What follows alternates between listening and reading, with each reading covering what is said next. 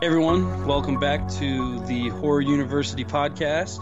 I am Craig Garman. You can follow me on Twitter at Chetty16, and with me as always is Troy Doworth. You can follow him on Twitter at ThatGeekTroyD, and you can follow the pod at HorrorUPod. And before we kick into it, I was just, how's it going, Troy? It's been a while. I saw you like 2 days ago. You know, it's been a while since we pod. Been a while since we potted. I would like to say this though, because like we always have the next movie planned generally, you know, and instead of doing it like once a week or once every other week, like we want to, like every time we hang out, like sorry guys, but I just prefer to watch horror movies with my friend and not always podcast with him.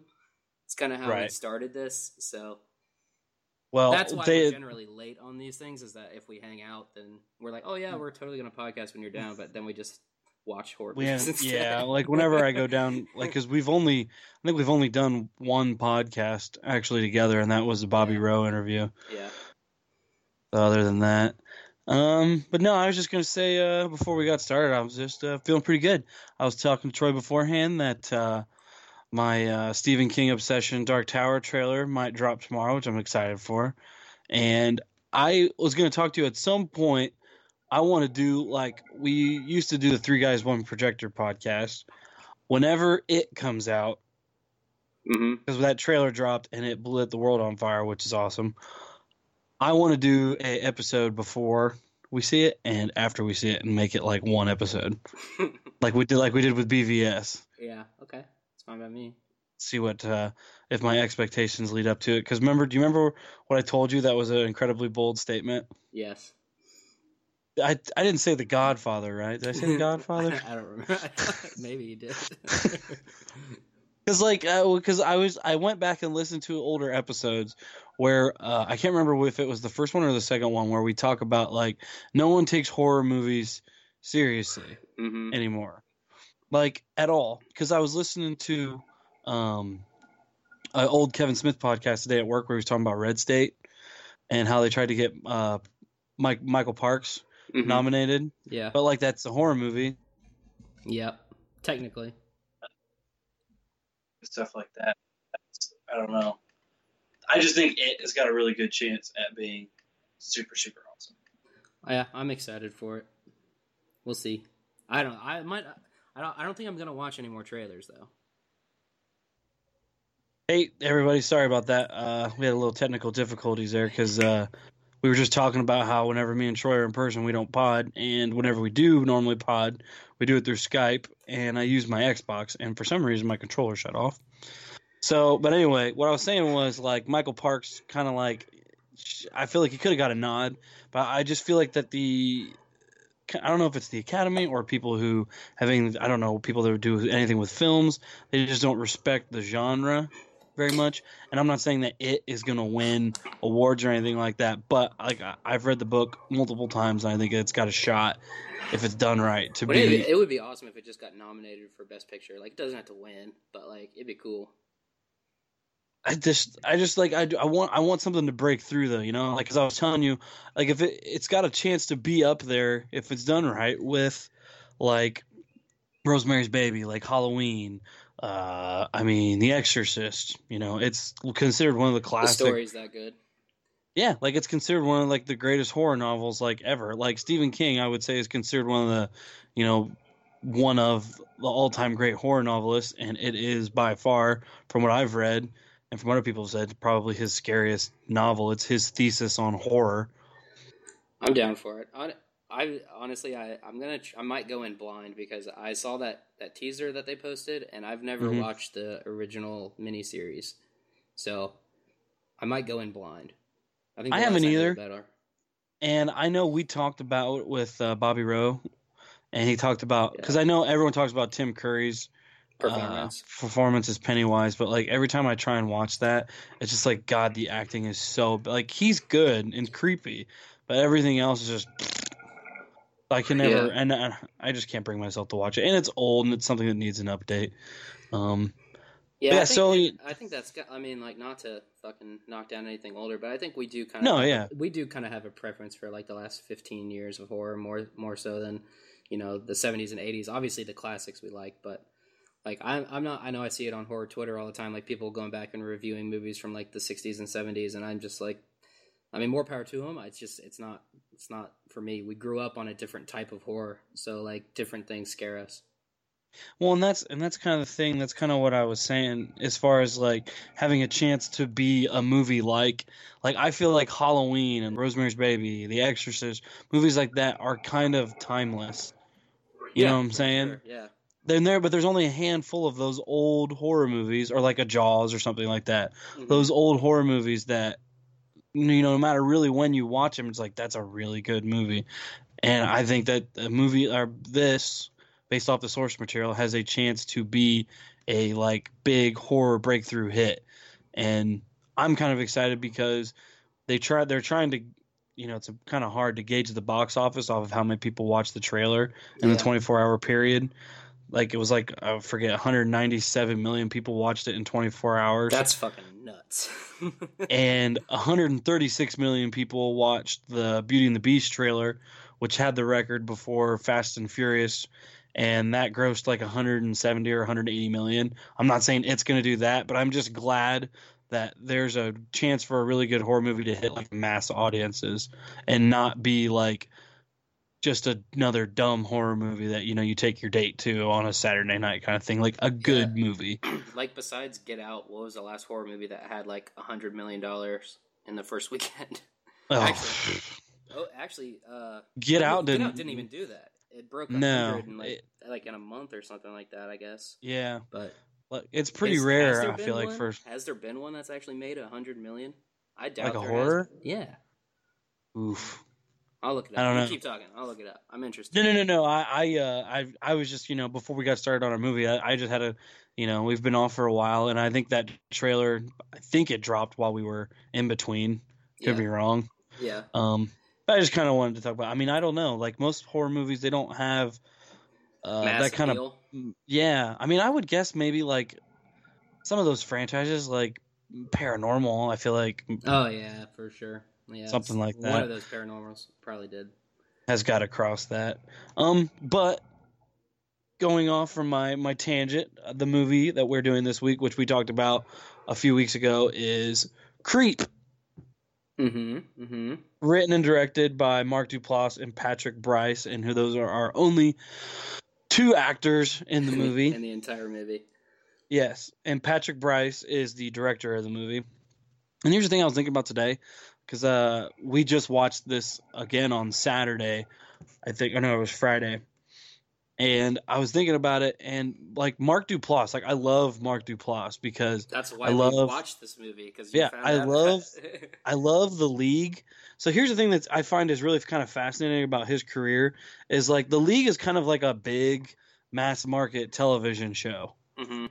And when it comes to television shows, it's a big mass market show. But when it comes to his movie career, straight indie. Like everything he does is, I mean, I'd have to double check, but I know he writes and directs a lot of stuff, and it's all indie. And, like, that's totally – this movie is – like, granted, it's found footage, but it's not your typical horror movie kind of like – it's based in reality. Like, I mean, The House is October built, but it's not that kind of a horror movie either. Like, I feel like Creep perfectly defines what this movie is. Like, it's just creepy. It's creepy. It's an awkward situation. Everything he does is like weird. It's not normal, and it just throws you off the whole time.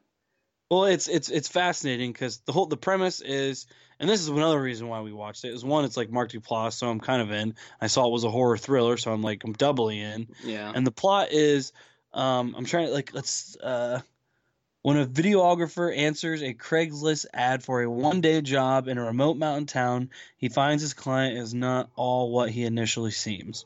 So he offers him $1,000 to basically videotape him for a day because he says he's got a brain tumor and he's going to die and he wants a video for his son. Mm-hmm. So that is when you're going into the movie, that's all you know. going into it. That's And so like your introduction to his character, is that right. Like, that's the reason why he's doing this, and like his wife's pregnant, whatever, and he's not going to be around when the kid's there, so this is his gift to his kid. Right. Kind of like, this is the kind of person I am. This is who I am. And so it's very much the entire movie is really just kind of a guessing game trying to figure out what kind of a person Mark Duplass's character is. Mm-hmm. And is Joseph. And Patrick Brice, the director, is Aaron. Mm-hmm. So those are only two characters, so it shouldn't be too hard to remember. So and later Peach Fuzz once we get into it further. But so like it kind of follows. It's just the one camera. I mean, it's straight up found footage style. Mm-hmm. And Aaron's driving up to the mountain town or the mountain house because it's like way up there. And it's just, this is one of those things where I think everybody who watches a lot of movies with their friends, they all have kind of like a really random quote that they all love. And this movie in particular, like if you've watched it and if you've not watched it, watch it. It won't stick out. Like all of us, we hang out. Sometimes, you know, it's a random quote that I think that we use all the time that no one ever does is from Spider-Man 2 when Doc Ock's like, listen to me now. Listen to me now. That's a quote that we always say, and everyone in our inner circle always knows what we're talking about. Yeah. And there's a scene from this movie that I just die. It's one of those things where like I'm sure people relate to, like if Troy's watching it, he sends me a Snapchat of the scene. Every single time. And if I'm watching it, I'll send him a Snapchat of it. So when Aaron rolls up to the house, you know, he walks up and there's no one there, and there's like a big tree stump sitting in the front of the house with this axe in it, and he kind of zooms in on it, and you're like, whoa. And then he gets back in the car and he's kind of like, well. And then Joseph pops up, Mark Duplass's character, and he's like, oh man, I'm so excited you're here, man. He's just like, oh my god. Oh my god.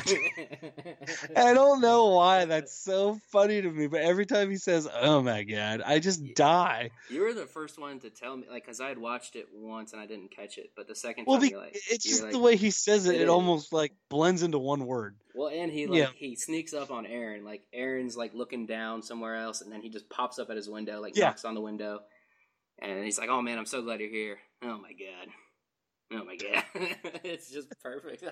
It's the funniest part of the movie for me. I don't know. I just love it. And then pretty much like from there on out, it's, you know, Joseph is kind of explaining to Aaron his situation. And he kind of like, because they are up on this mountain, it's got like this, they have to walk up these stairs to get to like the front door. And he's standing in the front doorway. And he gives him the cash straight up, right up in front. Yep. And this is kind of on theme, in my opinion, with like the invitation a little bit, in the sense where we kind of talked about this on Saturday, where you've never met this guy, you want to be polite, so whenever feels awkward, you're not like just gonna straight up be like, dude, what's going on? Like, what's wrong? He's like, oh, okay. It's more of like that kind of situation. It's more of a revelation on the character that he's seeing for the first time. It's like, oh, okay, so he's like this. Then he does something else. Okay, so he's like this. Yeah, exactly. But he never confronts it because, like, seriously, in real life, why would you confront somebody for being weird like that? You just talk to your friends about how weird it was later. Well, yeah, and not only that, but like this guy's paying you $1,000, so you're being doubly polite. Yeah, because $1,000 for a day's work's not too bad. So you're like, hey, if this guy's got some weird quirks, he's got some weird quirks. Yeah. And so all that leads into, right after Mark Duplass's character gives him the money, we lead right into Tubby time. Tubby time, yep. So Mark Duplass's character goes upstairs and he's like, come on, Aaron, you know. And the thing is, he's very chummy right off the bat, you know, hugs, like, oh, I love you, man, like, you're a real good guy. And so that leads us right until we go upstairs, and Mark Duplass is like getting ready to get into the tub. Like he's got his pants halfway down. Just about. And Aaron's like, oh, he's like, no, he's like, this is going to get real. Yeah. That's what Mark Duplass tells him. He's also like, this isn't even close to where we're gonna go. Yeah, exactly.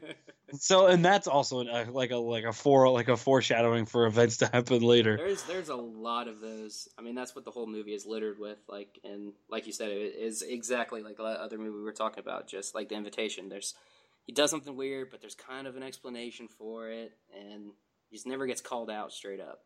Exactly. And like in that, all these little hints and clues kind of along the way make rewatching it a lot of fun too. Mm-hmm.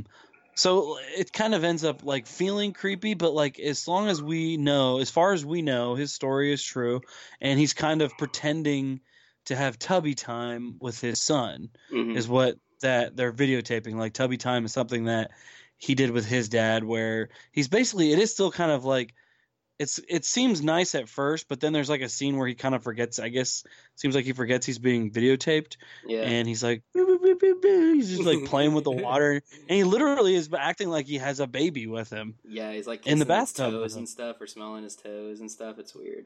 Yeah, yeah. And so I'm trying to think after that. Well, like that's when he goes underwater for a while. Oh yeah, that we find out that Joseph, Mark Duplass's character, has like a aggressive sense of humor, a shock value sense of humor. Definitely. So, yeah, and he holds his breath and he goes under the water and like long enough to where Aaron's kind of like, "Oh, dude, like what the heck?" And then he kind of pops up and scares him and kind of, hey, that's just kind of, oh man, I'm sorry, I'm scared. That's my sense of humor. I'm just a goofball, basically. And so they're getting ready to go. Are they going to go on the hike? Yeah. Yeah. And so they go to get their hats. It goes to get hats and stuff out of the closet. And this is where we run into our third character, who's not really a third character, but it's a mask of a wolf named Peach Fuzz. Oh my god. That's a scary fucking mask, dude. Yeah, no, it's a very, like, if you haven't seen it and you're listening to the name Peach Fuzz, that is a very something like cartoonish. Not at all. Yeah, it's a very, very, very scary wolf mask. Like very terrifying. Definitely.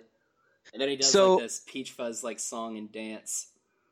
I don't want to jump too far ahead, but like, do you think he just made that up on the spot? Yeah, that's what I was thinking too. I think he did. Because I don't think he knew that mask was up there. Well, that's the thing is like this is. Before we keep jumping like to further down the movie, I just kind of want to state at this point, especially when you do the rewatchability, like Joseph's Mark Duplass's character, like this is a really, really fascinating. I don't know if I want to get on my high horse and use the word character study, but it's just fascinating watching all the roads he takes. Oh yeah, like this dude, like you can't put your finger on him at all, because especially like I was saying. Random. Especially like we're saying, like when you on the rewatch of this, when he does the Peach Fuzz song, it's like he acts like it's a mask his dad used to do the Peach Fuzz song. Yeah. And does the Peach Fuzz song for his son, and it's just like this kind of like Peach Fuzz blah, blah, blah, kind of song, really unassuming, but you're like, this doesn't feel right because that mask is way off-putting. Yeah, and then he like jumps up right in front of the camera and does it, and it's just man, it's creepy. And I'm gonna argue later that I think he absolutely knows that mask's in there. Okay. Because I'll get there, but like, and that's the thing is like when you rewatch it, I'm like, I had to make that up on the spot, like just it makes it interesting. So they go on this hike. He puts the mask back, and they're driving to the place where they're gonna go hike, and I forget the exact name of the place they're going because he kind of tells the story. It's really a really sweet story from him and his wife about there's these healing waters where there's this heart-shaped rock. Like crevice in the rocks, yeah. Yeah, so he goes on this like spiel of like a minute, 2 minutes telling this really like kind of heartwarming story about him and his wife going to this place. And he's like, yeah, we heard it from like this lady at a taco stand, and just kind of ends it with that. I just thought that was fun. And so then they go hiking, and we kind of get like another sense of Joseph's really weird sense of humor where they're just hiking and he just bolts. Yeah, he just takes off. Literally just runs off into the woods up in the mountain, and Aaron's just kind of like, what the fuck? Like, where'd he go? He's gone for a good like 30 seconds. Yeah, he is. And so he starts chasing him. Aaron's looking for him, and that's kind of like, again, Joseph's sense of humor. He just like, bang, just pops out of nowhere and just scares him. And that's when you're trying to start to read the character. Like, you don't know if he's kidding, if he's being serious, because he's like, oh, man, Aaron, if you could have seen your face. It's like, you're okay now, right? But for they're like 10 seconds, I could get this vibe that you really wanted to hurt me. Like, maybe even Yeah. kill me. Yeah. So, And like, he was like, and you like, oh my God, do you know what just happened, Aaron? You just had a near death experience. yes. Like, that's creepy. And that's the whole thing. He's telling him all this very, very casually, like, Yeah. it's you almost wanted to kill me, blah, blah, blah, no big deal. And so they keep going, and eventually they basically Mark Duplass kind of goes off ahead, and then he asks Aaron to come over, and then from this overhead shot, we get a view of there's a kind of like a waterfall going down through these rock fixtures in the mountain, and it's eroded into the place where it looks like a heart. Mm-hmm. So you're like, oh, okay, so this is like a real place. And this is, again, me like just thinking about it now, like I'm trying to put a finger on Mark Duplass, like, what's real and what's not. Mm-hmm. Like, obviously he probably had to know about this one particular place or something about that. Yeah. Kind of has to be true. And so they kind of, they go down there. On their walk too, they also talk about the axe. You know what I'm talking about? Yeah, I'm trying. Yeah. Because for some reason I thought that happened at the restaurant, but no, you're right. At the beginning of the movie, like I was saying, there's a you have to walk upstairs to go to his house, and there's this big, huge tree stump, and there's just this axe just stuck right in the middle of it, and Mark Duplass asks him about it, right? Mm-hmm. Yep. He asked him. He's like again, like in his dark sense of humor, he was like, for a second there, like, do you see the axe? Like, did you ever think like I was going to kill you with it or something? And then he's like, you did? Oh my gosh. Yeah, he's like, no, and Aaron's like, no. It was before I knew who you were. Yeah, that kind of thing, right? Because we're buddies now. And then they get big group hug kind of thing, and then they go down into the healing waters where Aaron's like hanging from this branch. There's like this awkward like grazing his feet into it. And they kind of are splashing it on each other because it's this bonding kind of healing water stuff. And, this big like, oh, you're my buddy, and hugging, that kind of stuff. Like, we did it. And he's like, you know what? I'm hungry. It's like, are you hungry? He's like, I know a place up top that's just got the best pancakes. Mm-hmm. And for some reason that always stuck with me because when they get up there, it's kind of like, has he been there before or not? Because when they get to the restaurant, Aaron makes the mention that Mark Duplass is looking through the menu like he doesn't know what he wants to eat. Yeah. He's like, I thought you said this place has like the best pancakes. Oh, he's like, yeah. Just looking up. Yeah, but the pancakes though. Yeah, the pancakes. They changed the menu, but yeah, that's what he says. But obviously the pancakes and then are also, the thing. That's exactly. And then proceeds to have a very real talk conversation. Oh yeah, like truth time. Mm-hmm. And so Joseph, Mark Duplass's character, takes the camera from Aaron, and he's like, "I want you to." What does he say? Like, what's the most shameful thing? Yeah, shameful. Yeah, what's the most shameful thing you've ever done? And Aaron's kind of like, well, and then they get into a very real talk conversation about how when he was younger, he used to pee the bed all the time. Yeah, wet the bed and all that jazz. And he kind of like goes into this really long story about how he used to do it when he was younger, and it got to the point so bad where like his parents had to order something out of the catalog, and it was. I'm trying to think exactly how it worked. He would attach it to, his.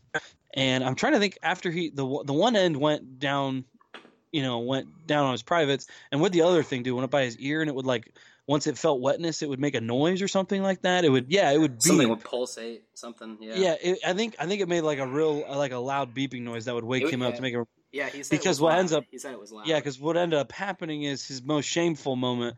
Because basically, this whole story, like, it feels like you're like, wow, this is kind of a random, weird story. But he basically is telling the first time his first memory of shame in his life. And he's at a playground, and he had to go pee real bad, and he didn't want to leave, and so he started to go.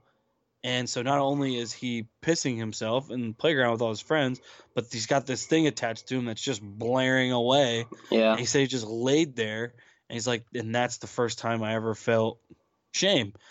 And I just remember when I was watching, I'm like, Jesus, like this is real truth talk for a dude that you've known for like 4 hours. Yeah, and like granted, like Mark Duplass has been super friendly in the movie, but I'm like, even if that was a true story, I would never fucking ever tell anyone that. No, it's I mean, props to Aaron for like, despite all the weird stuff going on, like he's still 100% real, and he was completely open with him. Yeah, absolutely. And so Mark Duplass gives the camera back to Aaron, and he's like, okay, well, now I'm going to tell my truth. And he pulls out his phone, and you realize that when Aaron first arrived at the house and he was looking for Mark Duplass, he couldn't find him, and in reality, Mark Duplass was taking pictures of him. Yeah, like hiding and taking pictures of him. The whole time. And like it comes across very, very creepy. Like at first. The very first like whoa kind of moment, like, all right, this is odd. Like he's been strange, kind of quirky so far, but this was the first like where if you're a normal person, you're kind of like, hold up. Yeah. But his explanation is legit. Yeah, agreed. Kind of, because like you're right. All right, this guy's already kind of a goof. So his explanation was he was, because of what they were gonna do. He'd never met him. You know, this is someone he's kind of trusting to videotape part of his life with. He was like, I thought I would feel more comfortable if I took a picture of you without you knowing, kind of like I would have this thing for myself, kind of, or something like that. I think it was kind of just so he's like, if I'm going to share my life, like this intimate stuff with you, like I kind of wanted to see what kind of person you were first. I wanted to know you before you knew me. That's what it was. He wanted to know him before, yes. So by doing that, he kind of felt like that's how he was able to do that. Mm-hmm. And so it's kind of a reasonable explanation. So, I mean, like your guard kind of goes back down, right? Yeah, for sure. So they drive back to the house. And this is one of the things, like it's the cover shot of the poster. Super creepy. But though. I think I don't know why. I love this scene specifically for the way it's shot. And it's weird because in found footage movies, there's not a lot of really, I mean, I don't want to knock great a lot of found footage stuff. Yeah, there's not a lot of like shots where I'm like, whoa, because it's a lot of like fast paced, like over here, over there kind of stuff. Jump scare stuff. Yeah, but this is like a very, like they're having a conversation, and like I was saying before, when you go up to Mark Duplass's place, you got to walk up these stairs to get to the front door. So Aaron's at the bottom, and Mark Duplass is at the top, and there's a big spotlight behind him. So it's just this massive black silhouette of his body, and everything else around him is bright. So there's this black silhouette, and the stairs leading down are black, and they're having this whole conversation with this one shot, and it's very. I just kind of feel like this is a momentous part in the movie because this is where Mark is trying to get Aaron to stay. Yeah, Aaron's like, I'm gonna go. Oh, we had a good day. I got a long drive back. Blah blah blah. But I do. Yeah, you're right. How the shot lined up, like they were talking the whole time they were walking up the stairs. Mark Duplass is like 10 stairs ahead of them, and when he says that, that's when he turns around.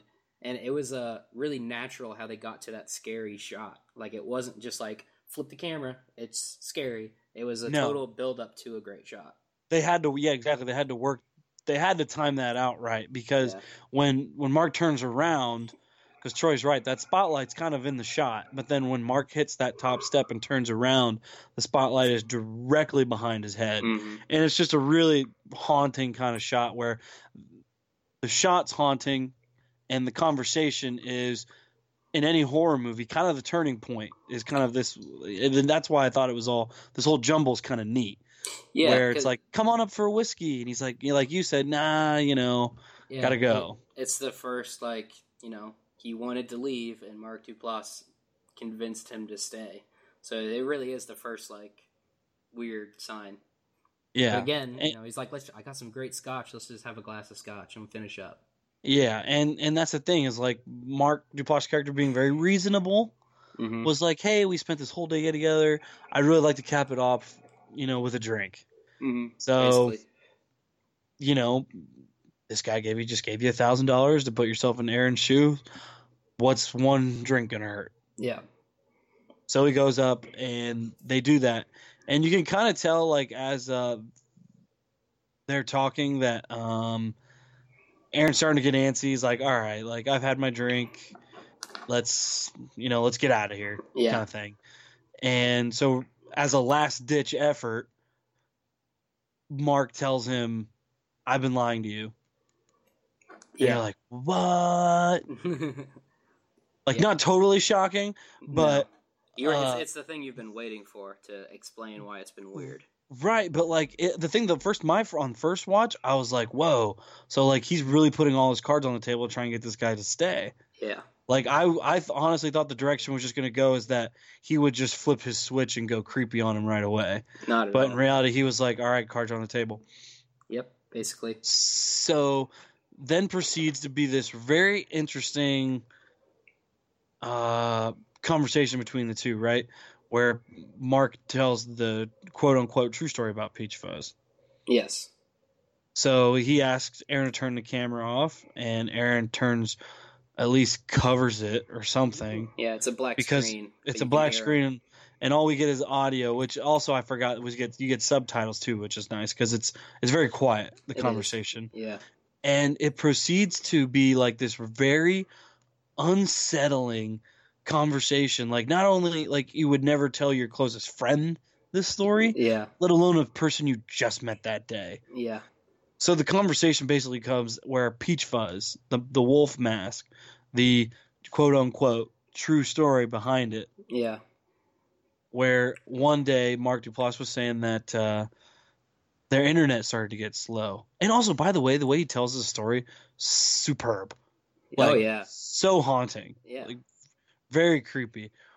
The internet started to go slow. And so someone from work tells him check the browser history because sometimes the browser history might be full. So he goes home and goes to delete the browser history. And when he goes to it, he finds all this ridiculous animal porn kind of stuff. And he's like, Aaron?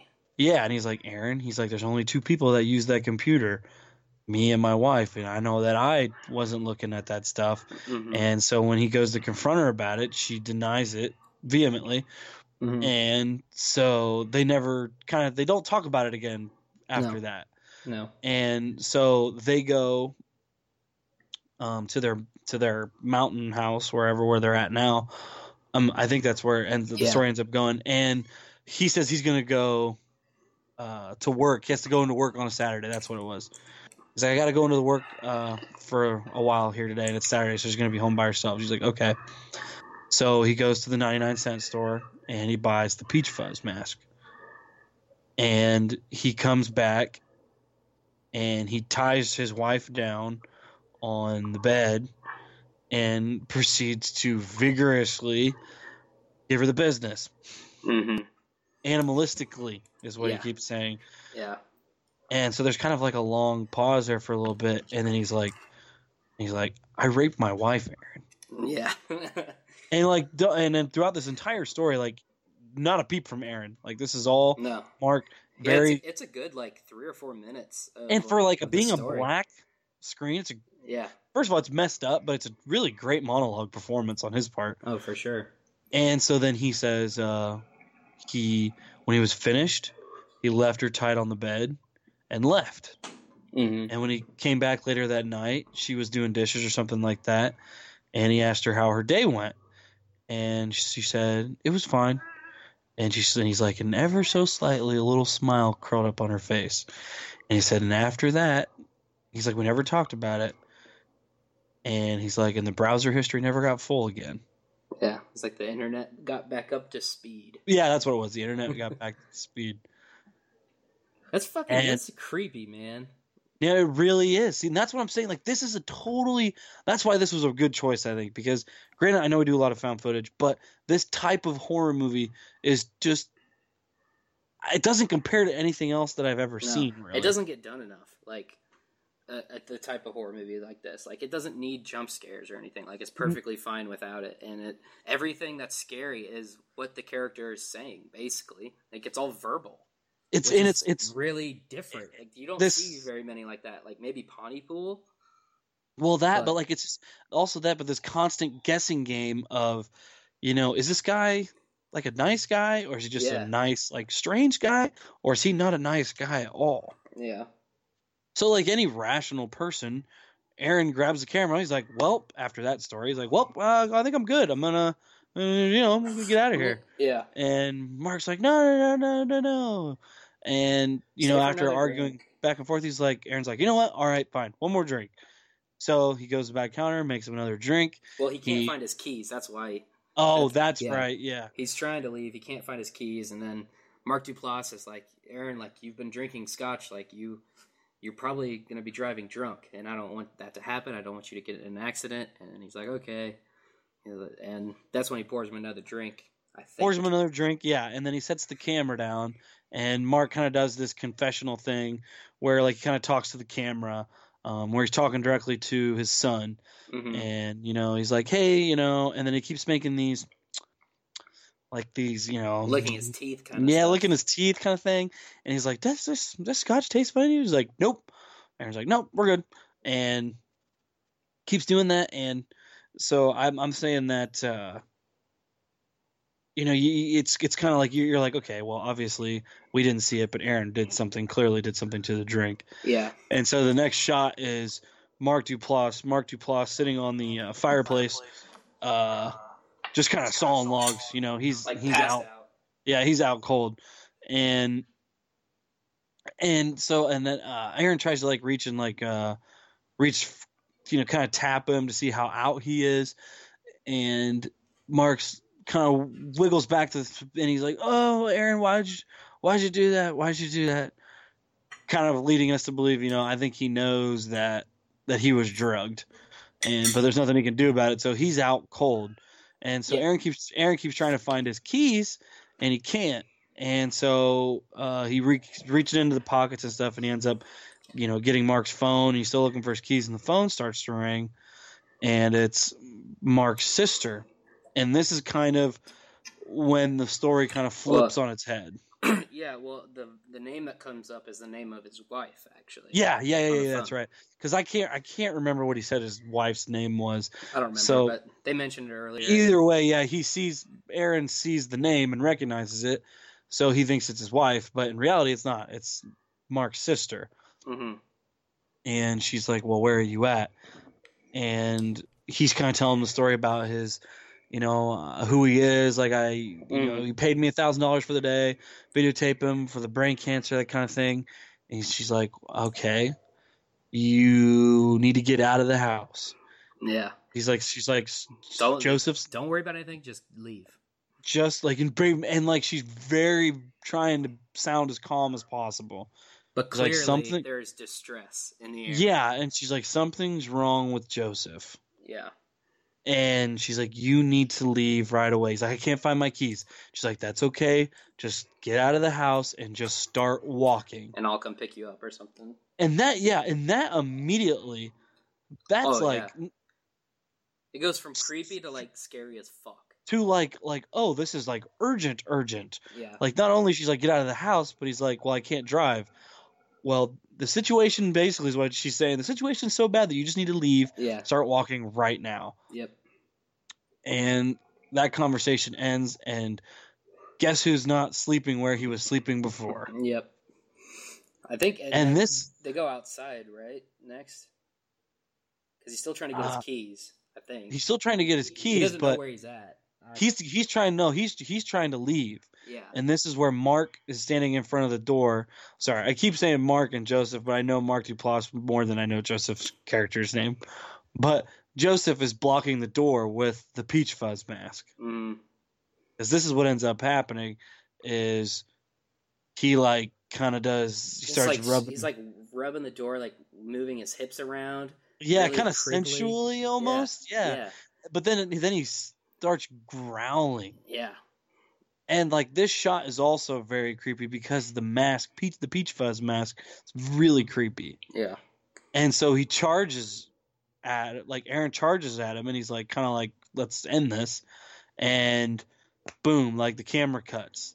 Mm-hmm. And next thing we cut to is we're at Aaron's place. Mm-hmm. No. Nope. The next thing that cuts is Mark Duplass on the hill getting a shovel and burying bags. Well, yeah. That's my bad. Because we are at Aaron's place, We but are that's at Aaron's house. the But way he's the way recording it's the TV, told is yeah. like it's kind of to trick the viewer, I think, a little bit into what happened after that. Yeah. Because the next shot is Mark Duplass recording himself with dragging these big grocery bags up the mountainside and digging a hole in the ground. Yeah. And then it pauses. Mm-hmm. And then you kind of are realizing, okay, well, and then Aaron's telling him that he received this video in the mail. Yeah. Yeah, and the point of view that you have is the camera recording what was on the TV, and then he like moved the camera, and then it was a video playing. It wasn't actually happening. Yeah. So it was it's a cool way to kind of tease a little bit. Where you're like, holy shit, like where's this going? Transition. Yeah, because, for sure. Like, obviously, and I'm glad you caught it that way too, because that is kind of how it's meant to be portrayed. Yeah, it's meant to be like that for sure. And like obviously, once the camera moves and you hear Aaron's voice, you're like, oh, so he got out of it, so he survived. And so like at this point, you're like, okay, well, this is weird, but it's over. He's done. Well, yeah, but then also, yeah, and then I'm trying to think. So he shows us this. It's kind of like a couple nights off and on like this, where he shows us this, and he's like, "Okay, that was weird." Basically, he throws it out. Throws it away. Yeah, he throws it away, and then the next shot's him in bed telling about a dream that he had, and I can't remember, but the dreams were weird about like how he's wearing the Peach Fuzz mask and he's doing tubby time with Mark and that kind of stuff. And so then it cuts to the next morning, and that's the box, the delivery, the big box, right? Yeah. Yeah. So I think does he call the cops before he opens it or after? No, after. Okay, because right away he starts telling the camera, he's like, okay, well, great. Now, like, he knows where I live. He's got my address, obviously, because he's sent me 2 packages so far. Yeah. So he opens it up, and it's a DVD and a knife. Yes. This huge box full of those little peanut things. Yeah. Right on top is a knife and DVD. And so he starts playing the DVD, and then this is the apology, right? For he's like he's like, hey, just trying to scare you, kind of thing, with the previous video that he sent him, that kind of thing. And he asks Aaron he's like, so if you've gotten everything out of the box, he's like, you might want to dig a little deeper. So if you want to pause now, go ahead and pause now. So he reaches in, and at the very, very bottom is like a wolf cub puppy kind of toy. Animal. Right. So this is where I was going to argue about Peach Fuzz. Okay. Is that towards the end of the movie, he's very adamant about his love of wolves. Yeah. And talking about how he's a wolf and how he wants Aaron to be a wolf with him, because as Aaron's like looking at this puppy in the background, you hear him talking about, he's like, you don't know it, but I know that you have a little wolf in you, because when I scared you had that reaction. Yeah. Exactly. Yes. And he kind of goes on and talks about wolves there for a while, and kind of like starts making these innuendos about digging a little deeper kind of thing. And I can't remember, because I went to the bathroom. Once you stick a knife in something, he's like, it's just crazy. Like it's this amazing feeling. Right. And then so does he cut open? Yeah, he cuts open the wolf. What's inside it? Because this is where I was in the bathroom. The locket. Oh, that's right. I asked you about that. It was a heart locket with both his picture, Aaron, and Mark Duplass's picture. Yeah. Which is super creepy. So, yeah, it is very creepy. And does he toss all of that? Yeah, he throws it all away. Okay. That's when he calls the cops. Throws it all away. And I think that night is whenever Aaron wakes up in the middle of the night. Yeah, he wakes up in the middle of the night again he starts talking about another dream he had. Mm-hmm. And then that's when you hear like a knock at a smash. Right. And so he, and this is great, because this is my reaction if I get freaked out in the middle of the night. Turn on all the lights. Leaps out of bed, and flips on all the lights. Yep. And he's like, oh, light on, flips on all the lights. And he like goes. He grabs a knife, and the way his camera is situated from his bedroom when he goes into the kitchen, like as he walks in there, there's nothing, and he comes back out, and then I think he goes back in or something, and Mark Duplass is standing in the front door, like right there. Right there in front of the front door. And as he starts walking out of the kitchen again, he's gone. Like Batman in the night. Gone. Yes. And so then he hears another noise and he steps outside, right? And like Yeah, there's I think he hears the trash cans fall down. And so yeah, he goes out and checks. he And goes out, he hears like some bushes rattling, and then Yeah. along the side of his house, he sees his trash is spilled over. Yeah. And this is kind of a dumb thing, but I remember it distinctly where he's like, God damn kids. Yeah. I'm like, come on. Like, you got all this stuff going on, and like, Yeah. you're blaming, like the neighbor kids for this. It's like, I think we all clearly know it's Crazy McGee. Yeah. So then, The next part's when he gets the next video. Yeah, the next. It's either we don't know if it's the next morning or not, Yeah. but probably a few days later, he wakes up and Oh, there's it another. was in his. Remember, he cut through the screen to the screen Yeah. on the window, and he put the DVD in there. Yep. So he's like, he was right here. It was like right next to his bed. Yep. Which is super creepy too. Oh, that's right. Because I can't forget this because he. I'm assuming this might be the same night he drops the DVD off. Is that Mark comes in and turns the camera on, and he videotapes himself snipping a piece of Aaron's hair. Yeah. He takes some of his hair, and then that I'm assuming the next morning is when we find the DVD. Yep. And so the next video is Mark apologizing. Yeah, and then for everything.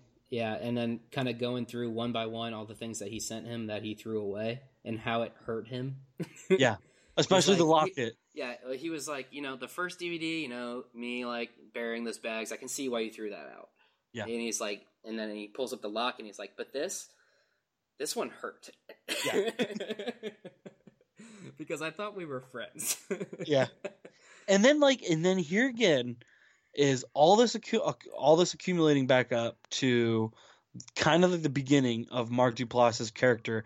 And this is why, like, I don't want to sound pretentious by saying the word character study, but that's all I keep thinking of when I think of his character. Oh, for sure. In this movie, like, I'm fascinated by it because he keeps flipping one way. You like, which road is this dude going to take? And so he starts basically saying, like, almost into tears. Yeah. Not quite, but almost. He's like, I have no friends. He's like, I know that I'm weird. Mm-hmm. And he's like, I thought kind of what we had was special. And he's like, you're really the closest thing I have to a friend. Mm-hmm. And he's like, would you come down here to this lake? And he's video kind of turns the camera around on this bench, and he's like, it's open. It's a public way place. out in the open. Yeah. Public There's a place. bench. Meet me in the bench. Yeah. And he's like, just so I can apologize in person kind of thing. Yeah. Like, let's just talk. And so this is literally kind of leading up to like one of the last bits of the movie, like the last 10 minutes of the movie. And so Aaron kind of like, he pauses the video and it's a close up of his face and he's thinking about it. Yeah. You're like, is he really thinking about it? And that's how much that Mark Duplass character sold. Like, I agree. I agree 100%. Like the fact that Aaron is even considering doing this, it really is a testament to how sincere that apology was. Yeah, because if you think about it, like if that last shot, he points right to the TV and he says, "Look at that face."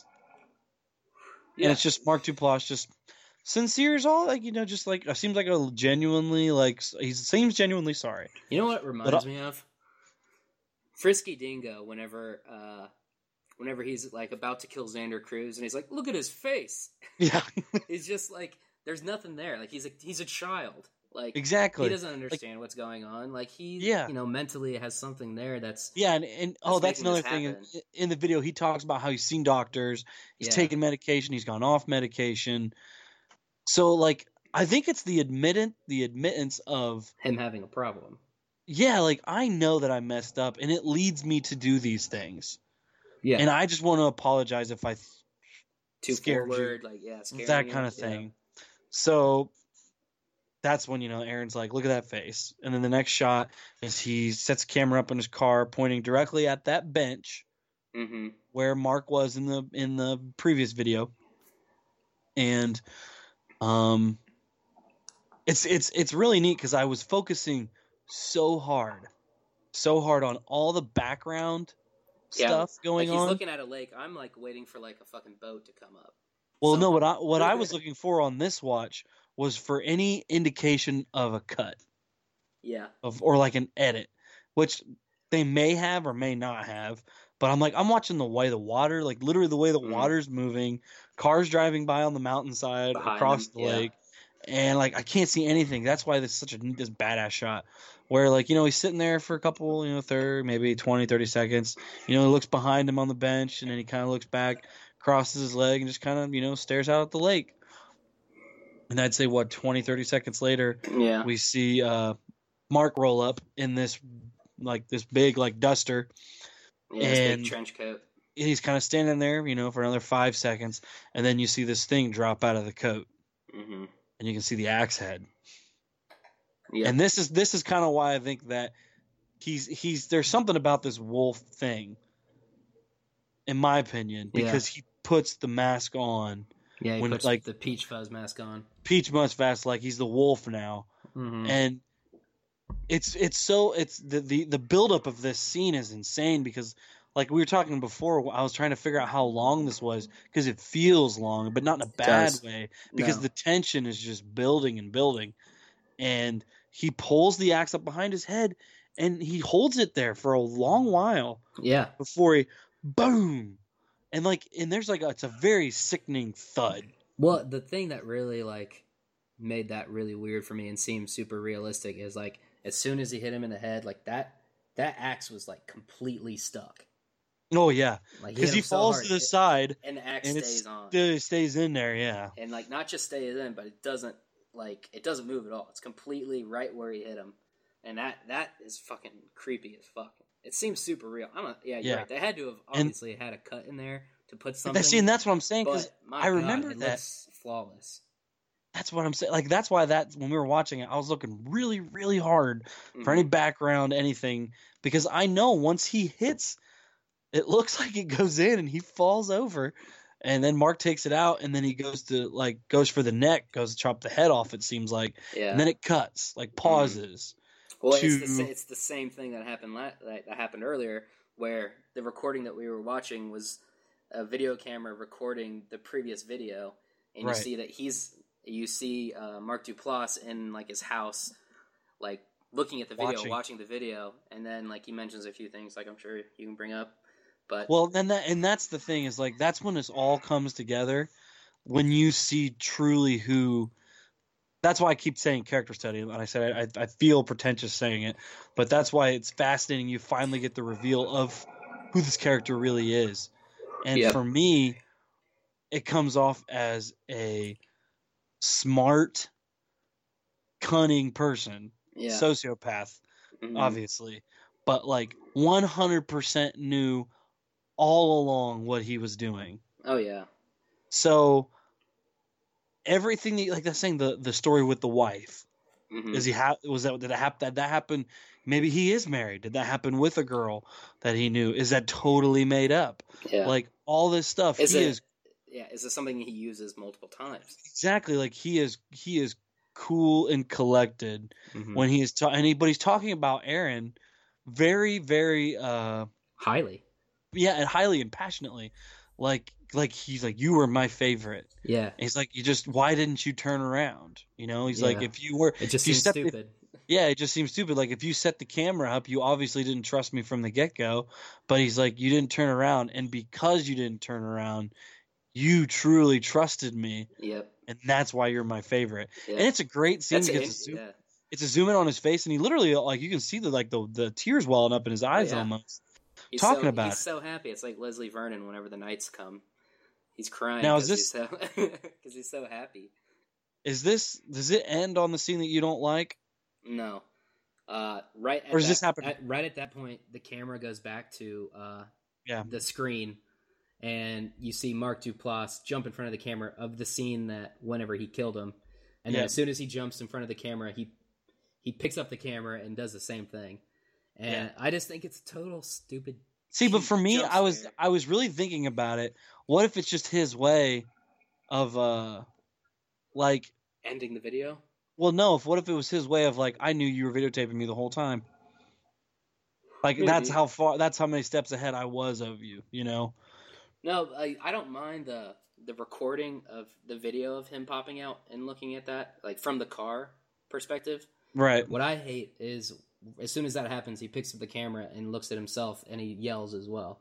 I don't know why, but that's the only thing in this movie I don't like, and it's so minor that it doesn't really like phase. It doesn't. No, it doesn't. It's just a small thing. It's like I don't know. It's just something that irritates me.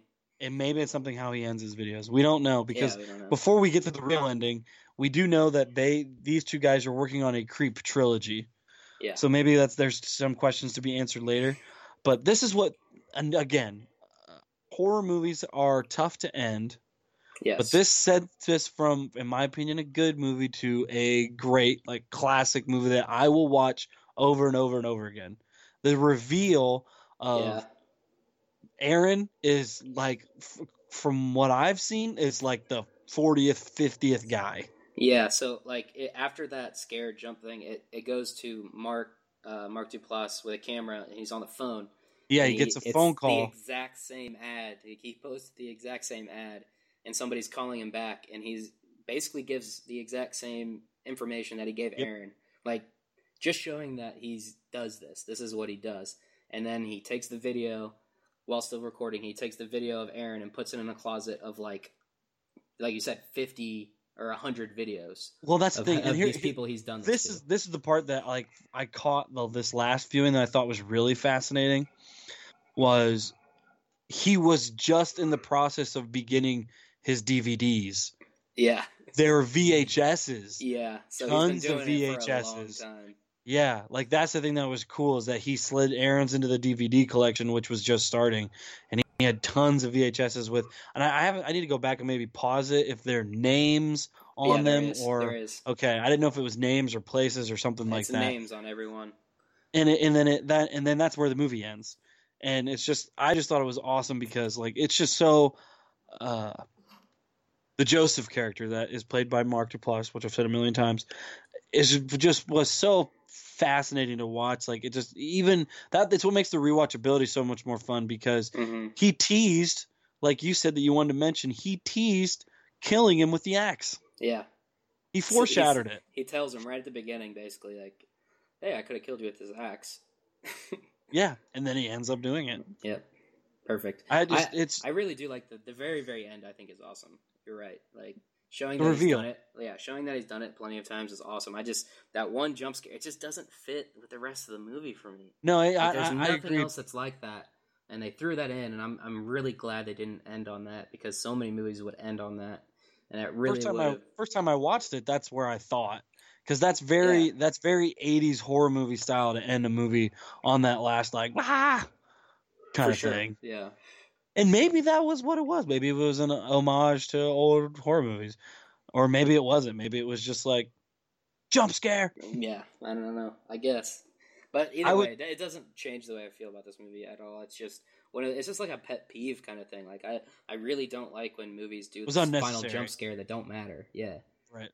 And it's just this whole thing, like I said earlier, it's I would recommend. All the movies we do, I would watch. But like, if you're looking for something that like, if you're into horror movies and you're looking for something different, yeah, subtle. This is hands down. This would be the first thing I would ask anyone who is a constant horror movie watcher, who's kind of maybe in a rut of kind of the same stuff.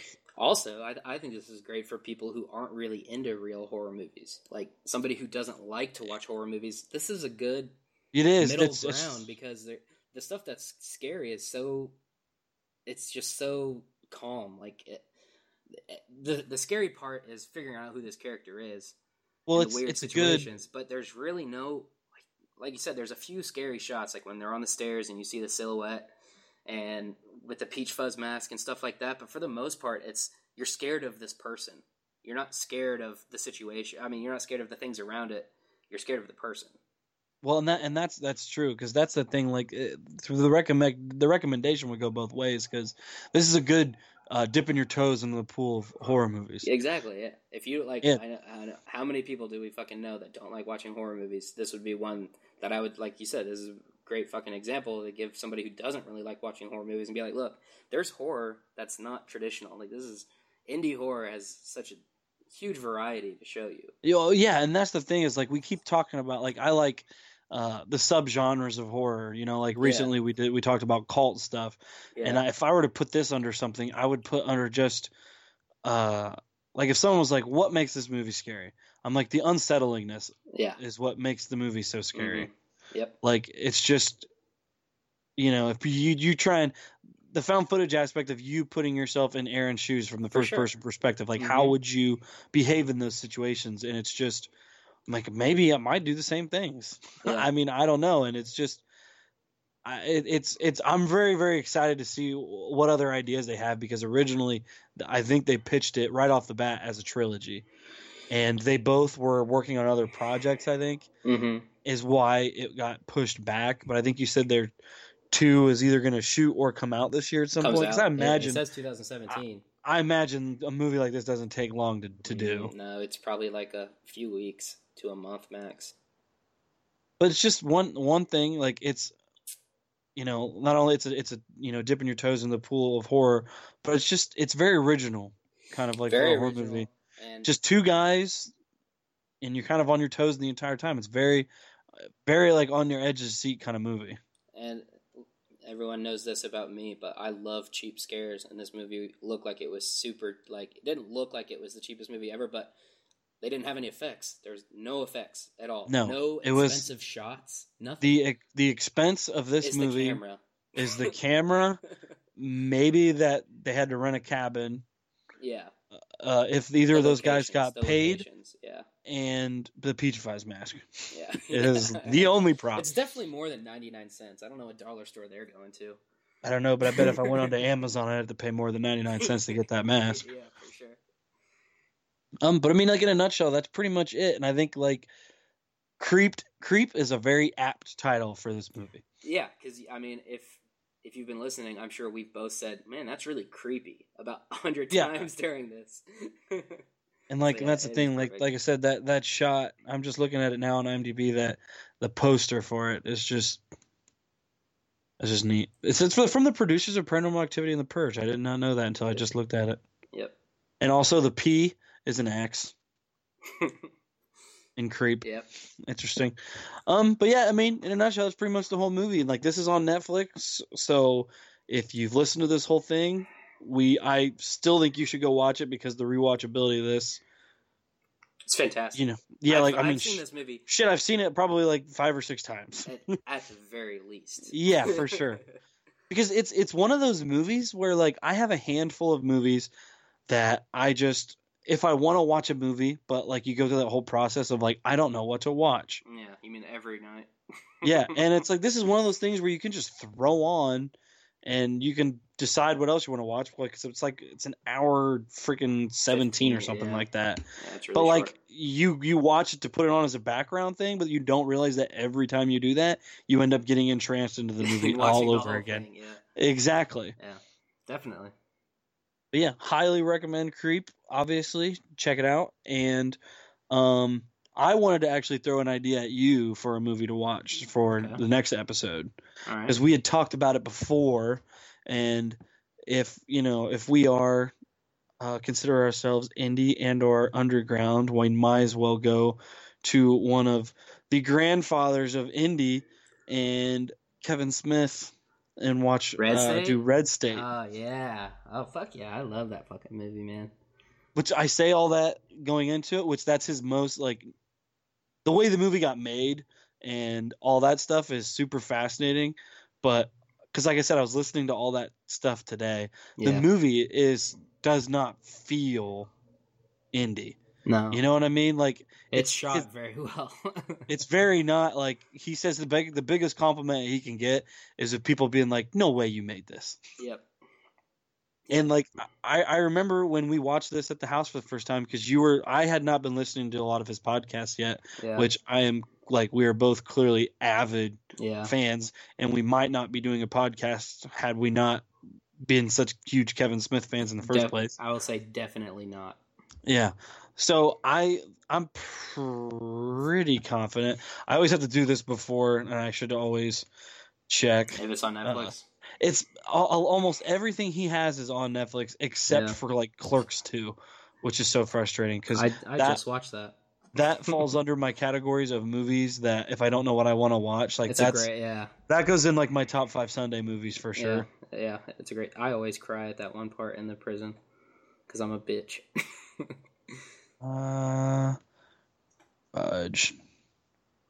We'll post it if it's on Netflix or anything. Yeah, it's not. I just watch it. All right. I mean, for sure you can watch it on Amazon or something like that. Yeah. Yeah, for $3 you can watch it on Amazon. There you go. So yeah, that's the goal. We're gonna try and do Red State within the next few weeks, something like that. So stick tuned for that. And for the podcast, I am Craig Garman. You can follow me on Twitter at Chitty16, Troy Dilworth at that Geek Troy D, and follow the pod on Twitter at HorrorUpod. And we'll catch you guys next time.